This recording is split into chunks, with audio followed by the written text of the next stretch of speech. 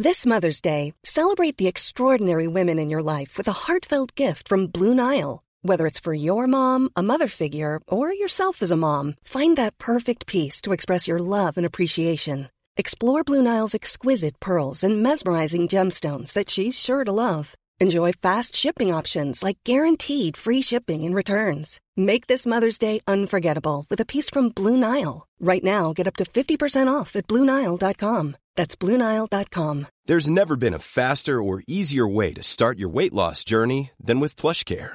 PlushCare accepts most insurance plans and gives you online access to board-certified physicians who can prescribe FDA-approved weight loss medications like Wegovy and Zepbound for those who qualify. Take charge of your health and speak with a board-certified physician about a weight loss plan that's right for you. Get started today at plushcare.com/weight loss. That's plushcare.com/weight loss. plushcare.com/weight loss. But where are we in relation to Theresa May? Another plot to oust the Prime Minister seems to have come and gone. After a weekend of speculation, Theresa May will chair a meeting at her cabinet indeed to update her ministers on her Brexit plans.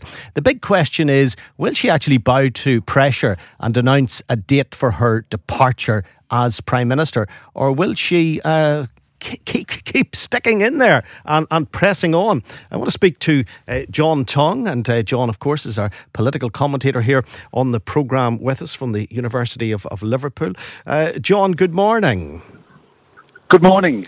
John, you don't have to be a professor like you to realise that she's in a very difficult place, but my goodness me, she has nerves of steel, doesn't she? Yeah, I mean, the speculation about Theresa May's future reached fever pitch on Saturday evening when it was quite clear that some within her cabinet, quite a substantial, as many as 11 in her cabinet, were moving against her. But as has been the case with the Brexit process more broadly, things were botched, and it appears that the Flossers couldn't agree amongst themselves. Did they want a replacement interim Prime Minister? David Lidington was the name put forward. Or was there going to be a leadership contest, a full-blown leadership contest, straight away with people like Michael Gove standing? So Theresa May, her capacity for survival remains considerable. And I think the broader point to make is that changing the Prime Minister solves absolutely nothing. The big issue, the EU withdrawal agreement and its acceptability or unacceptability, that's still there. The EU's not going to change the withdrawal agreement just because the British Prime Minister is changed. So to some extent this was a crazy, if entertaining, 48-hour argument. But ultimately, it's what the House of Commons still has to decide what it wants in terms of Brexit. And whatever Prime Minister is in place, that basic fact does not alter. Do you think there'll be some form of announcement, some move by the Prime Minister to suggest when she might be going in the future? Well, I think there might be the possibility that she would put her vote to a third meaningful vote, and that's assuming, of course, and it's tended to be forgotten over the weekend, that Speaker Bercow actually allows her to come back with her plan for withdrawal. She could attach to that some sort of a date of departure or intended departure for her. That would be extraordinary for a Prime Minister to say, back this on the grounds that I'm standing down. I mean, just add to the craziness of the situation. That's a possibility. I still don't think she's got the numbers to get the vote through at the moment. Nigel Dodds, as DUP Westminster leader, was very, very adamant, and the DUP issued a hard-line statement on Friday saying that there simply hadn't been any changes to the withdrawal agreement and therefore they weren't backing it. There had to be changes to the legal text, which have not been forthcoming, as we knew they wouldn't be forthcoming. So it's difficult to see how the DUP can be put on side, and some in the ERG will take their cue from the DUP, not all. So they're not going to back the deal. So unless the Labour Party abstain, it's difficult to see Theresa May being able to win. And if you're third time unlucky, then frankly, as a Prime Minister, surely you do have to step down on such a matter of importance. I mean, Theresa May has, for a long time now, since last November, told us this was the only deal available. She said it was the best deal and the only deal. If the House of Commons says no to that thrice, then where really do you stand as Prime Minister? Her position really would be untenable. But Theresa May has stayed in there. She's toughed it out before. She's hung on in there. So there's no guarantee that we'll have a new Prime Minister anytime soon. And do you think this week will pan out as we're expecting it to? The MPs debating, the Brexit next steps, a number of amendments, possible alternatives to the government plan, indeed, to put to a vote, the indicative votes that they're talking about. We could be dizzy with votes during the run of this week. Yeah, the indicative votes ought to start tonight. This is frustrating because this is a process that should have been begun long, long ago. What should have been done is to take the temperature of the House of Commons to see what might have sufficiency of consensus to pass. These indicative votes should have been a long time ago. They should have been done before Theresa May ever signed off on the withdrawal agreement, because there's no point in signing an agreement if it's not going to fly in your own domestic parliament. It's just got her into deeper and deeper trouble. So finally, belatedly, we may get these indicative votes.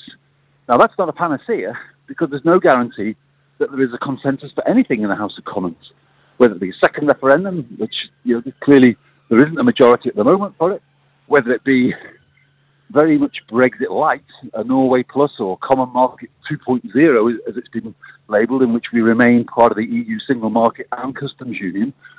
There's no guarantee that there's a consensus for anything. Therein has laid a problem for a long, long time. So we've always had really the stay of execution for the European Union, that departure date postponed until April the 12th. If Theresa May gets the deal through, we know that we'll leave under that withdrawal agreement on the 22nd of May. That's the only bit of clarity we have. We know what will happen if the withdrawal agreement can be passed this week. But it's looking odds against the withdrawal agreement getting through. Let's see if there's any consensus for anything else.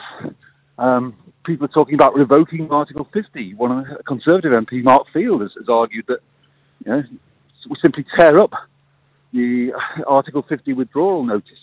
But people would criticise that as anti-democratic, without even a second referendum on the issue. No, just on that second referendum, like 1 million people in London at the weekend, are they just wasting their time? No one's ever wasting their time participating in democracy, and street marches and protests are part of that democracy. Absolutely nothing wrong with people taking part. And in the same way that people, I think the petition now is well over 5 million people and climbing to revoke Article 50. But even if, let's say, it gets to 6 million today, we do have to remember that's still 11 million people less than voted to leave in 2016.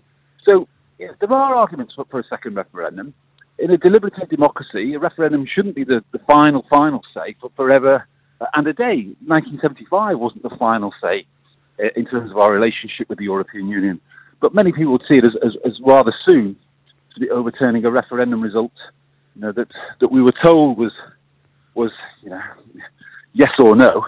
And I do think there are logistical problems with having a second referendum in terms of what would be the options put before the electorate. Can you really have a straightforward Remain versus Leave binary again, or would you have to frame it in terms of certain types of deal? I think there is an argument to say, look, we know a lot more now as an electorate than we did in 2016. There is a democratic case for holding another referendum, but I also think the logistics as well, not just in terms of framing the result, but framing the ballot, but also in terms of getting a majority in the House of Commons to go for a second referendum. And of course, we'd have to ask the EU for a much longer extension. It would take 6 months probably.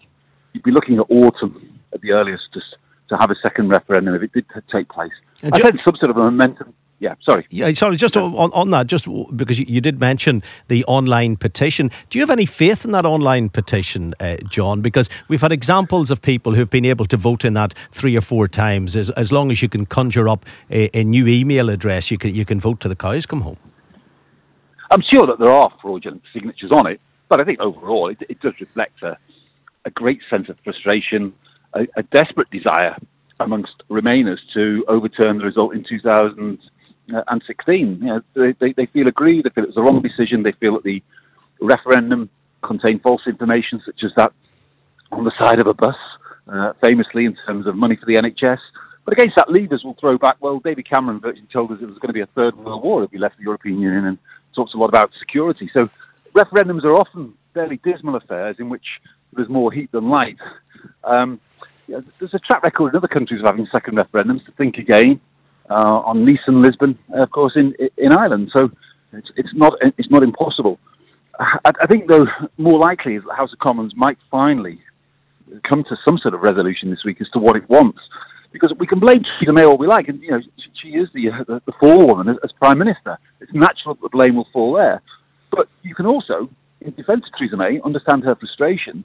She's tried to get a deal through, which many people, it should be said, in Northern Ireland like in terms of the backstop. The farming and business communities couldn't have been clearer that they like the backstop. They've been ranged against the opposition of the DUP and UUP, which see it as the slippery slope towards EU rule or United Ireland. Plenty of people like it, like the deal in Northern Ireland. Theresa May genuinely thinks it's the only deal, and it's a good deal in many ways. In fact, the EU has conceded quite a lot in the view of Theresa May. So you can understand the frustration that she's not been able to get it through. She's going to have to reach across, though, and get more Labour people to back it, given that the DUP aren't shifting and given that the bulk of the European research group aren't shifting in her favour. She's going to have to appeal to Labour and say, look, a lot of Labour areas voted leave. As an MP, back my deal or you don't get any Brexit. But she's been spinning that line for so long now without making an impact because she's not a good campaigner. I mean, she gave the she gave the dreadful address to the nation last week, which in terms of going down well, it went about as well as Harold Wilson's Sponges broadcast in the 70s at the height of the Sunningdale crisis. It was on a par with that. Just blame everyone else. So I understand the Prime Minister's frustration, but she has to be more subtle in trying to sell this deal. She's got probably one last chance this week, assuming that the Speaker allows it to go ahead. And I think the Speaker ought, notwithstanding 1604 precedent and all that, we are in uncharted waters here, and the Speaker has always said the Commons shouldn't be bound by precedent. I think Speaker Bercow is honour bound to let Theresa May have one final try to see if this will fly. What a week. John, perfectly described. Thank you very much indeed, Professor John Tonge from the University of Liverpool. Do you want to add anything to that, or is your head spinning as a result of having followed Brexit right through to this, which should have been the final week? This should have been the countdown to Friday, to the end of March, but absolutely not. Right, 02890 333 105. Good morning.